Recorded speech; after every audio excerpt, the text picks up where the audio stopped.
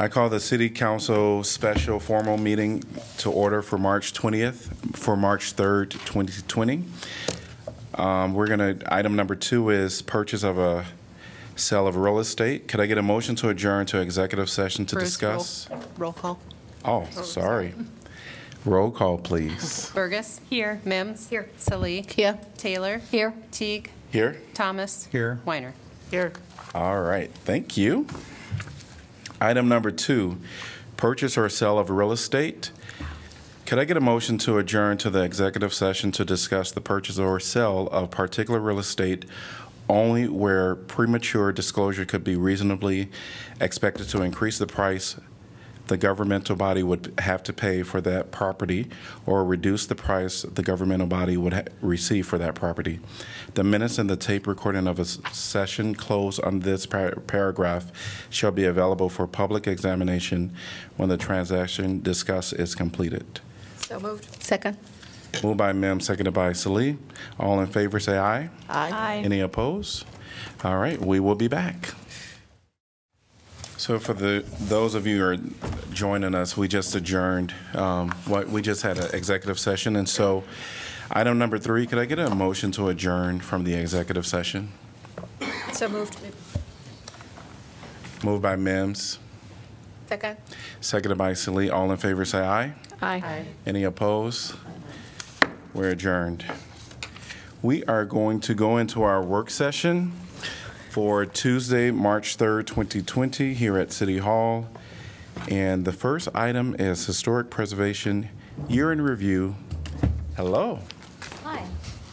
I'm Jessica Bristow. I'm the Historic Preservation Planner. And thank you for your time. I'm here to go through our annual report that we submit to the state for the activities of our Historic Preservation Commission for the calendar year of 2019. They do have us report everything on a calendar year instead of a fiscal year, just so you're aware.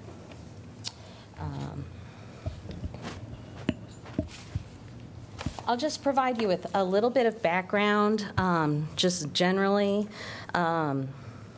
The National Historic Preservation Act of 1966 established a nationwide program basically to encourage preservation and the wise use of historic resources. This act also established the National Register of Historic Places, where properties or neighborhoods could be listed as historic resources. It also established the State Historic Preservation Office. Finally, in 1980, an amendment to that act created the Certified Local Government Program, of which we participate. This program encourages historic preservation at the local level.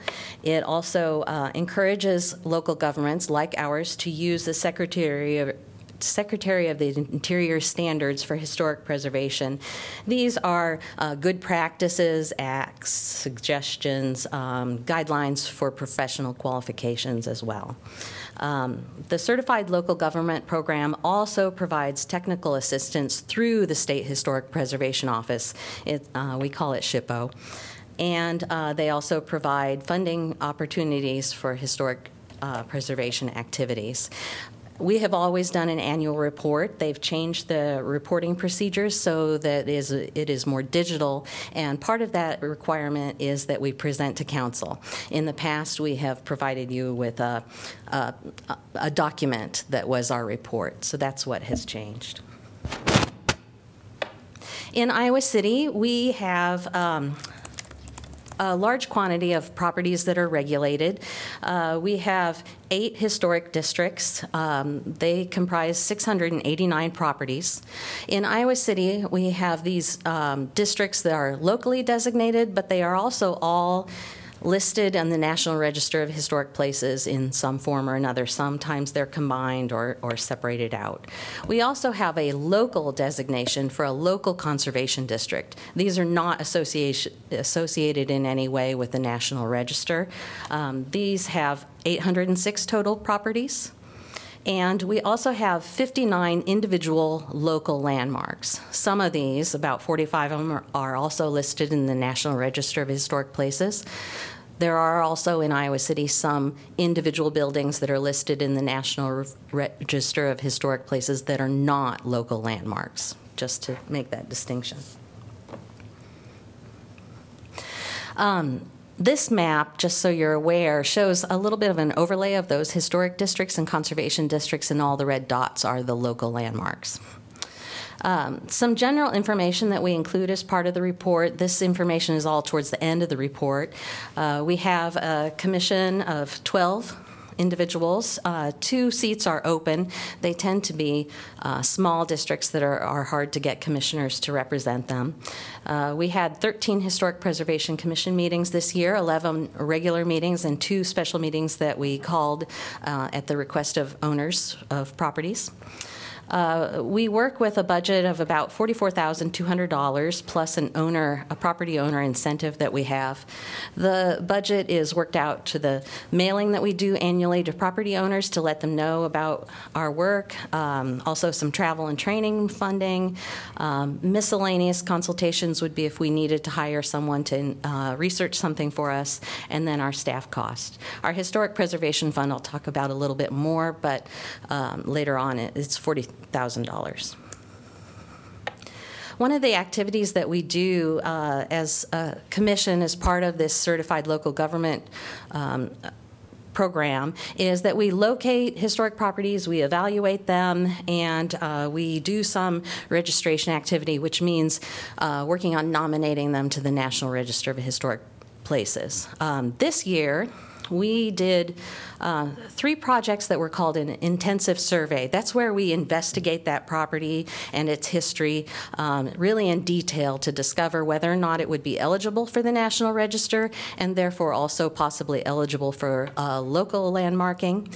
One of them was the property at 2040 Waterfront Drive, which you see a photo of right there, the house.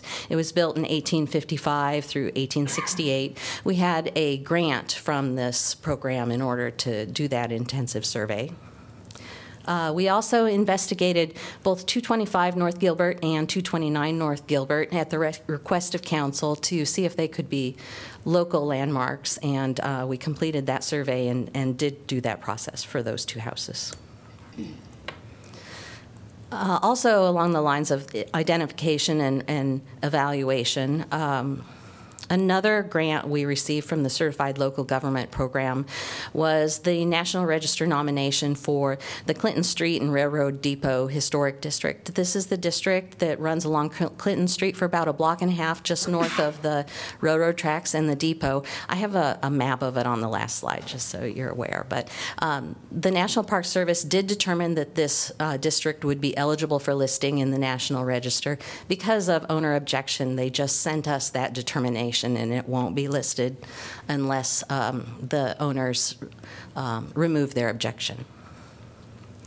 We did 2 projects that were kind of an evaluation of structures. We had the Sang Se Gilmore House at 109 Market. We hired a consultant in order to look at that property structurally and evaluate the possible relocation of that property. We also got a grant from the Certified Local Government Program to evaluate the Summit Street Monument. That's the monument that forms the southeast corner of the original plat of Iowa City. It's located at the corner of Summit and Court Street, and it's deteriorated enough that we needed to look at how it's deteriorating and what are the possibilities that we could do to help with that structure. The state also has us report to them back anything that we do locally for our designation process as well. And we did have 5 properties that became local landmarks this year. 3 of those were already listed on the National Register of Historic Places and were city-owned. And so we locally designated them just to make that a little bit more clear to the public and to provide a good example. They include the City Park Cabins, the Senior Center, or the original Iowa City Post Office, or Old Post Office, and the Ned Ashton House. And then, of course, the houses at 225 and 229 North Gilbert also became local landmarks. When the commission is working on actually protecting and preserving and managing the historic resources, a lot of that has to do with the technical assistance that they provide. Commission and staff both work on preservation projects. We like for applicants or property owners to come to us early in the process so we can work through what might be the most appropriate actions to take on their particular project. We provide resources on property history, contractors who might specialize in tasks that it's difficult to find contractors to do, materials that might be historic materials or new materials that they might be able to use. We provide direction or options on project design if they need help interpreting the guidelines or if they just need help figuring out the best move to make on their project. And then we review applications and suggest modifications if needed. I included a little bit of our review data here.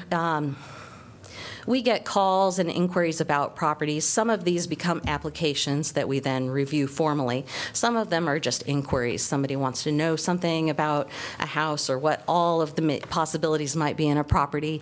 This year we had 198 inquiries. Last year we had 160, and this has been increasing significantly each year. The increase in 2019 over 2018 was 24%. We also had 98 applications for historic review. That's everything from an addition or maybe even a demolition to the need to repair something and issuing a certificate of no material effect.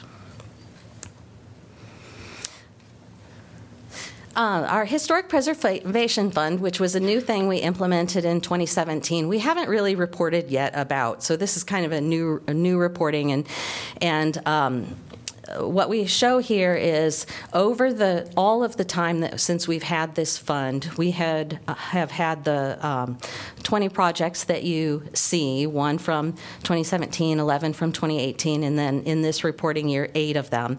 Our project types tend to be repairs, replacement of deteriorated things, rebuilding something that's missing. And it was interesting for us to look at what districts those projects came from, and that's what the pie chart is showing you, that of those 20, 3 of them came from College Green, 6 of them from Longfellow. That was just something that we found kind of interesting there. The way the fund works is that an eligible property, a property owner can have work done where they would then be reimbursed for 50% of the project costs through a loan or a grant from the city. They pay the other 50%. It's a grant if they're below an income level or if they also own and live in that property. If it is an income property or above the income level, it is a loan. We also are involved in public education. One of our biggest events is the Historic Preservation Awards, and that's the one I'll highlight here. The awards for 2018 was done last January. We had 19 awards for properties and individuals. Some of the categories are paint and exterior finishes, different levels of rehabilitation, new construction, addition, stewardship for long-term care of a home, and other projects such as that. And I also wanted to point out that our award ceremony for 2019 will be this May 7th at 5:30 p.m. at the library. We start with little refreshments at 5 o'clock, and it is 1 hour and no longer than that. One of our big projects that we've been working on for a while now, actually, was the Civil Rights Grant that we got through the National Park Service. This project was completed in 2019. We successfully nominated and had listed in the National Register of Historic Places the Tate Arms at 914 South Dubuque Street and the Iowa Federation Home for Colored Girls at 942 Iowa Avenue. Part of the grant from the National Park Service also was involved with putting signage at the location. It's always good to do that if you can, because that house really represents that history in a visual way, especially if you can read about it while you're there on site.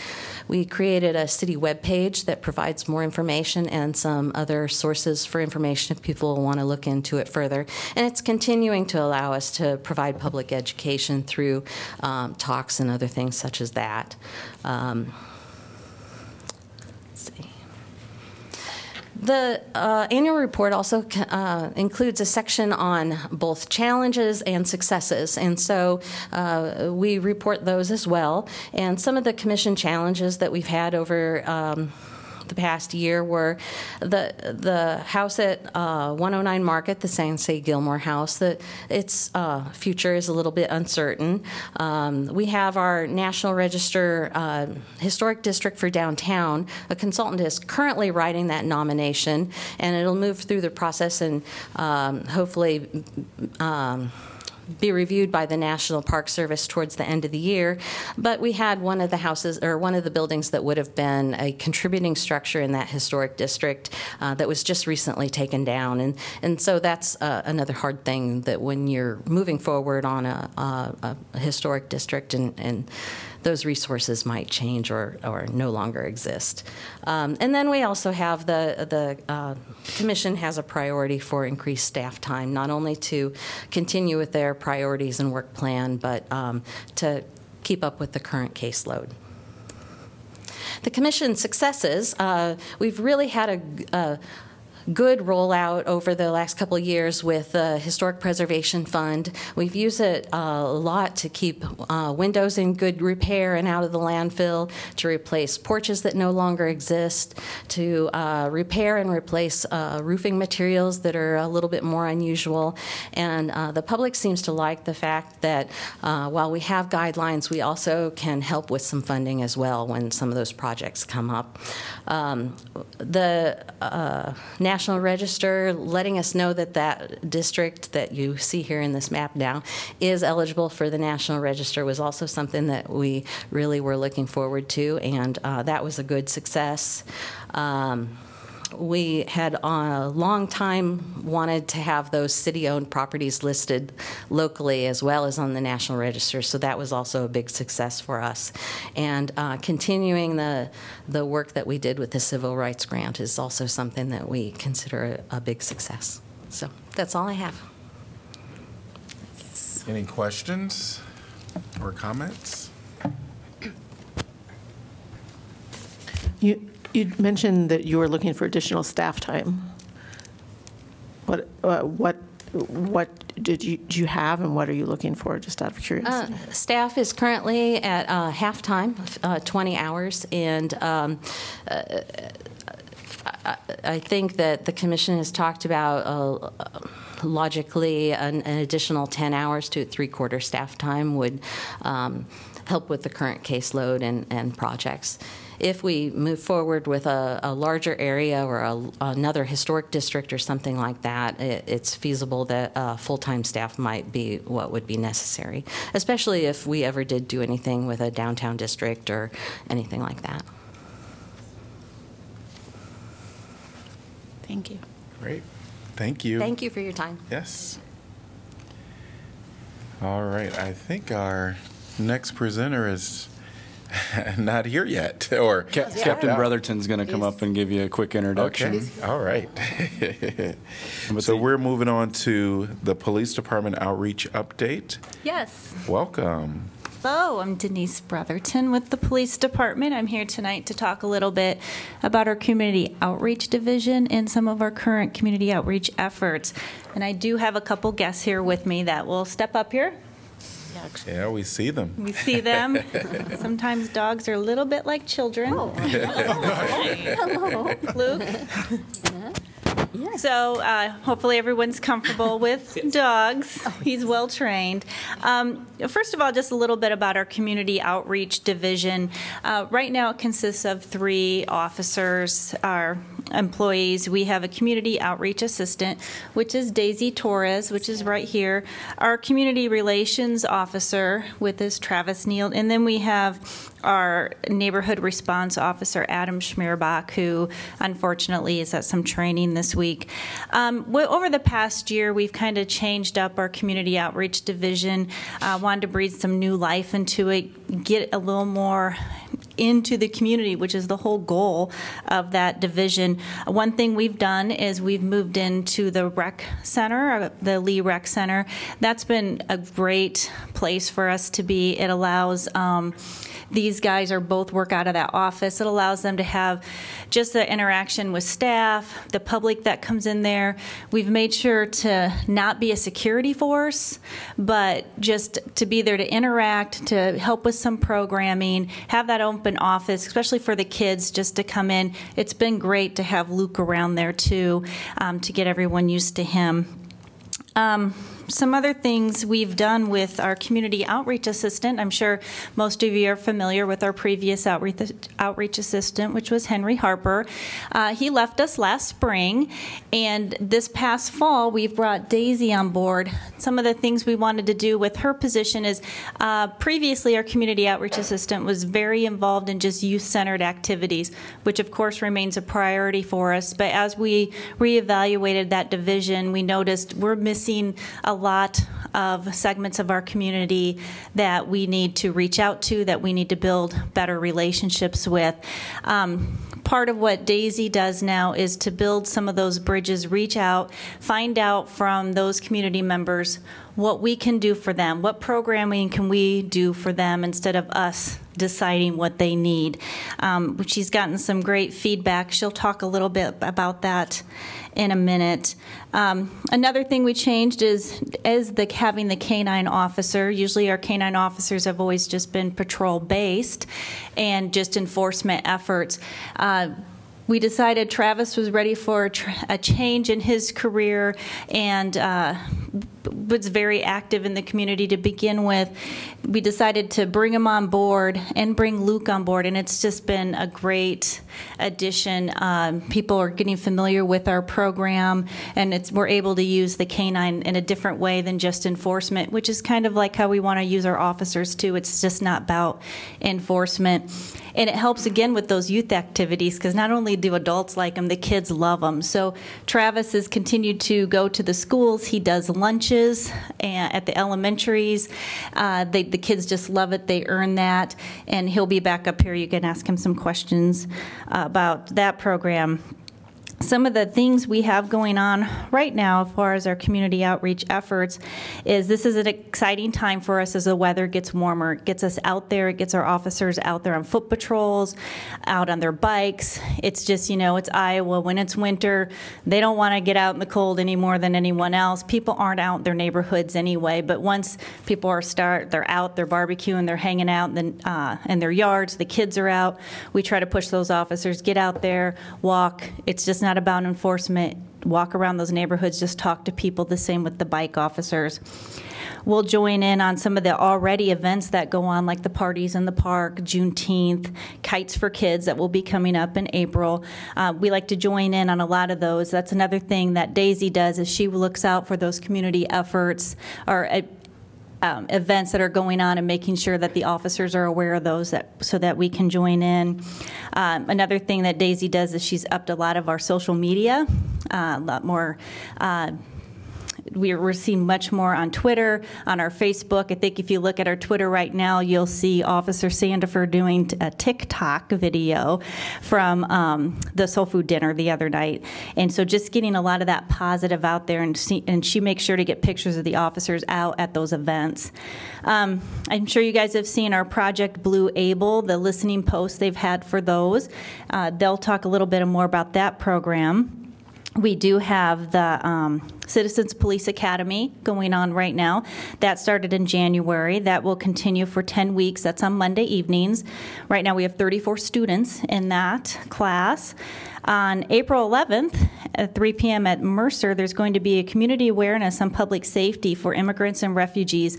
Another part of our community that Daisy's really zoned in on is how do we reach our refugee and immigrant communities who are often afraid of us, not familiar with us, much time from just their own experiences back in their home countries, and what we can do to make them familiar with us and some of our laws so it's not so confusing. Daisy has also partnered with the Senior Center and the Johnson County Emergency Management to present Fighting Fraud classes for seniors. Those started up in February, and they occurred every Friday at 10 a.m., and those will begin again in April. And again, just those continual, the lunches we do at the schools, the visits or presentations. We have opened up to make it a little easier for people to reach the office by having one email, which is communityrelations@iowa-city.org, so people can email right into the whole group and say, I have this event, or can you come speak to us? And these guys can, amongst themselves, decide which officer would be best to respond to that. So I'm going to turn this over real quick and have Daisy introduce herself, have Travis introduce himself, and then certainly we'll take any questions. Good afternoon. Good afternoon. I've never spoken into this before. My name is Daisy Torres, as Captain Brotherton introduced me. I am a recent graduate of the University of Iowa. I graduated last May. I majored in criminology and I minored in political science. I had a lot of community engagement opportunities as an undergrad, which is what kind of gravitated me towards this job. My sorority, Sigma Lambda Gamma, is historically Latina-based, but we are now a multicultural membership. We are part of the Multicultural Greek Council, which our sorority actually helped establish at the University of Iowa. It was the first one. And getting exposed to all these different communities has always been a really big part. My family came from Mexico, and I was the first one born here in America, so I was the first one to go through a lot of things, college being one of them. And knowing that sometimes there isn't always support for students like me, first generation, made it a goal for me to make sure that they don't have to, whatever type of first generation they are, support them in whatever way we can, because they're important to our communities, and making sure that we take steps to make sure they're comfortable and they know they're appreciated and understand, because it's very important to them, because it's when you're new, everything's really scary. So that's something I've tried to accomplish with this position, is making sure that our folks that are new to not just America but also our community know that they're valued, and we want them to have any sort of opportunities for getting to know us, because we're there for help and we shouldn't be there just for crisis. We can also be their friends. Yes, and now we listen to Travis. I promise I'll be brief. I'm Travis Neal, been a police officer in Iowa City for 11 years. I have a communications associate's degree and a bachelor's in criminal justice. I've had Luke since 2014. Luke is a dual-purpose German Shepherd. He does lots of different jobs for the police department. We've had a very storied career, very successful career. I'm very proud of what we've done, both on patrol and also in our community outreach ability. Luke is a little unique for police dogs. They're not generally this social, so we'd be remiss not to take advantage of the fact that he is such a chill, relaxed, social dog. And I've had great success here. Great success with, yeah, we need to talk to Brad about what's in that bottle. I'd be remiss if we weren't utilizing some of his different talents than what your typical, what your typical police dog has. So I've enjoyed my time there. Again, I just started in January getting into this position, getting my feet wet.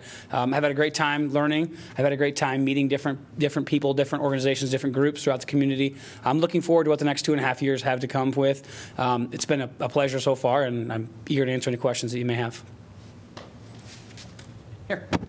One thing I'd like to point out about Daisy, if you remember, Henry was more in a uniform much like ours, a little softer.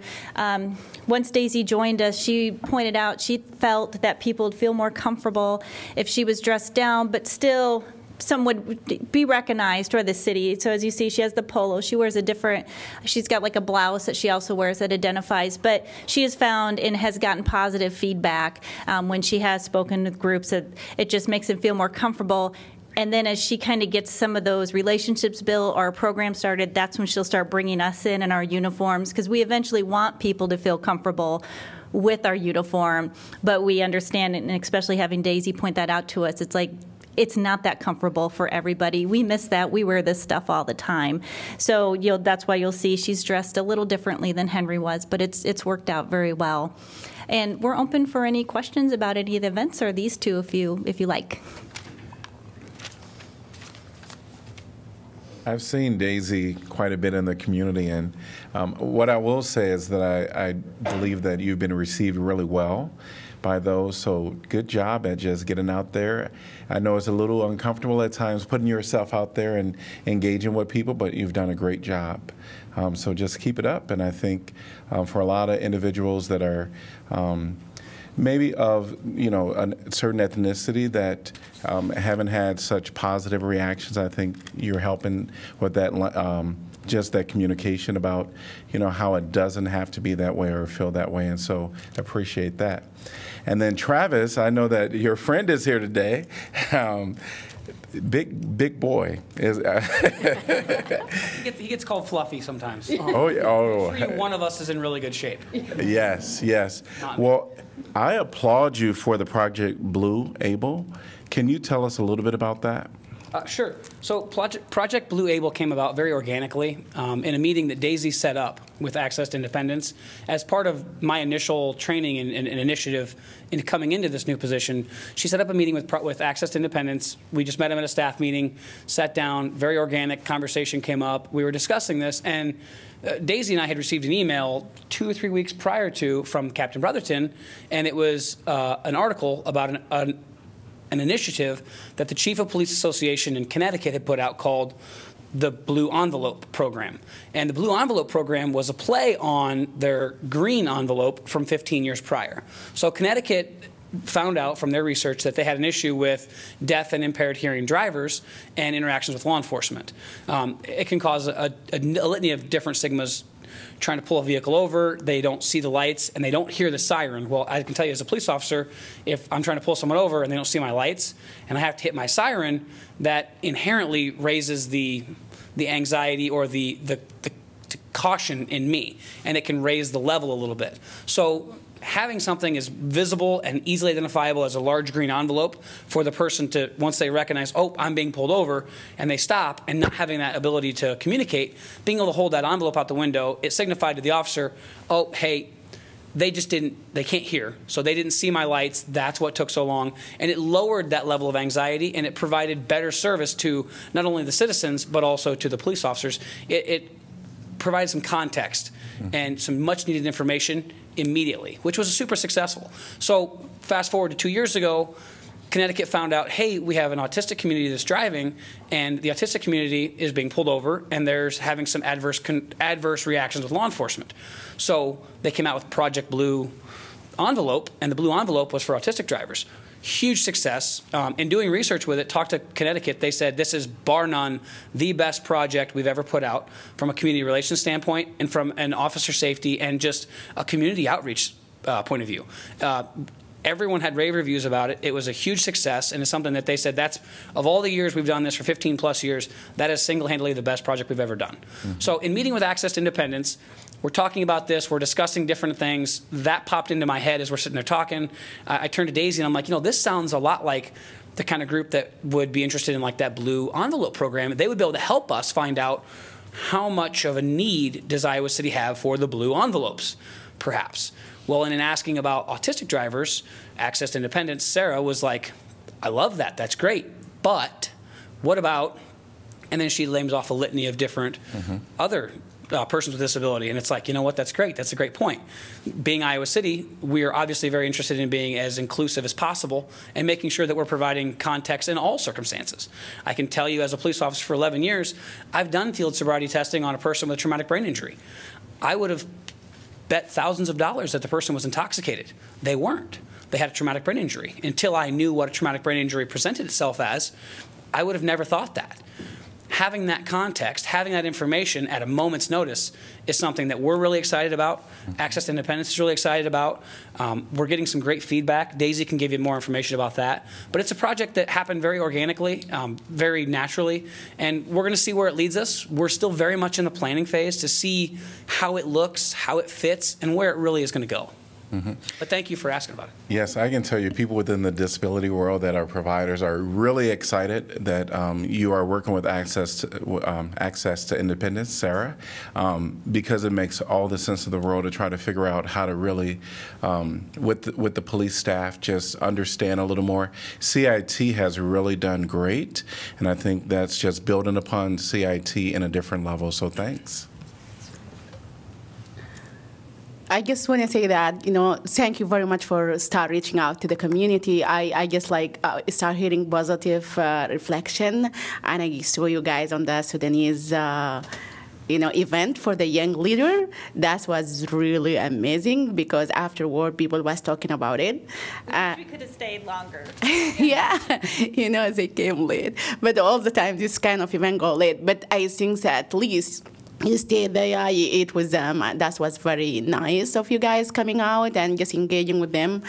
You are really starting, as you said earlier, people from myself as immigrant and refugees who come to this country, the way that police act in our back home country is completely different. And we think that's why police community tend to be far away from the police. They don't want to interact with them. But, starting going out and building those kind of relationship, it really will start on normalize the relationship and improve it between the minority and local enforcement, will be great. And I just would like to say something that, the young leaders are really now comfortable, and they're saying that they're going to reach out to you again so you can come on an event that you can answer questions for the young people in the community. But in the same time, I really encourage you to reach out to the association for the adults people, because those people, they have a monthly membership meeting. And if you can just initiate the contact, I know that they are not going to come and say, hey, come over, because they don't know how to do that. But if you can just go and say, we understand that you have a monthly meeting, can we just come and visit you and answer questions? Because, they at that point, maybe if they have any question, they can ask you informally, and this way they will understand a lot of things that they don't know if it's legal or not legal, or all this misconception that they have. But thank you again for engaging with the community. I'll reach out, get that information for you so we can. Sure, we do that. Thank you. But the last thing I want to ask you, I remember we used to have, if we stop person of color or anything, and their headlight is not working, we used to give this voucher. Yes. I happened to be in a car where the police stopped one person about this, and they did not offer that. They did not give him a ticket or anything, but they did not offer that. And I was like, hey, I hear that you have this. Yes. And they said, yeah, but maybe you don't have it anymore. No, we do still have the bulbs program, and that's good feedback. We'll get new officers hired. We get going in different things, so that's a good reminder to get that back out to our patrol division to get those. But, yeah, that's a program we continue. We do still put them out, so I know we're doing it, but that's good feedback to make sure that we're reinforcing that with the officers. They sometimes think, well, I didn't give a ticket, so it was positive. And it's that reminder and that continual training we have with them that there's more to it, and it's not just about not giving a ticket, but we still want more out of that interaction. That's what Bulbs did, was start the conversation and how can we help, and take it just beyond that warning. So that is very good feedback. We appreciate that. Okay, no problem. Thank you for everything you do. Okay, Luke, wake up. Thank you, guys. Thank you. Thank you. All right. Clarification of agenda items.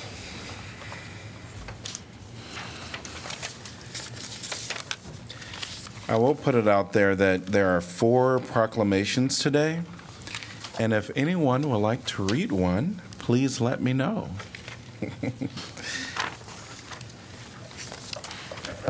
Just on 8A, would this be a good time to talk about that? Just thanking Charlotte for her service. She's not here today, but welcoming Ryan to our meeting, and glad to have you here. Thank you. Yes, welcome.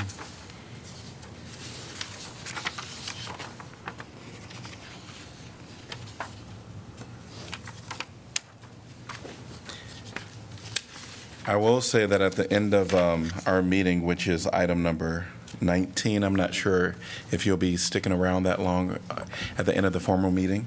Maybe you'll be able to address the council and just tell us a little bit about yourself, unless you're prepared to do that now. I'll wait till then, sure. Great, Sure. great.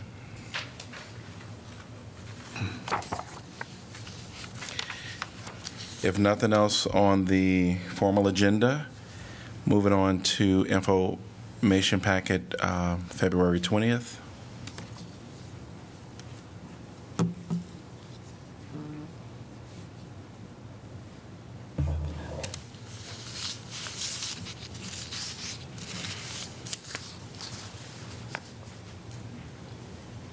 Moving on to info packet, February 27th.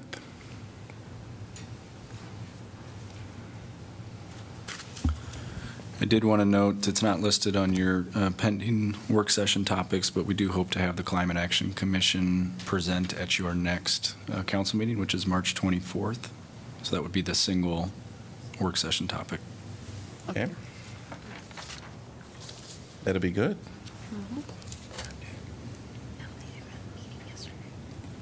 I appreciated the IP5, the Strategic Plan Summary Report. Wow. That's packed with information. So- I'm reading that between now and next Tuesday. I want it fresh in my mind for a meeting. Right. I didn't even open it. Yeah. And I would say for our strategic plan, that meeting is next Tuesday, the 10th, at 3 p.m., 1 p.m. Yes, it's on my calendar. So come with great ideas. One thing I will say about that, I know that this was something you kind of mentioned. If anybody has like a major thing that they want to present, maybe if you can somehow get it to council before, so we can process it a little bit, and staff, that might be worth doing. Sometimes it's overwhelming trying to process it in the moment. Mm-hmm. It could be a lot to it. So just be mindful if you have that opportunity to do that.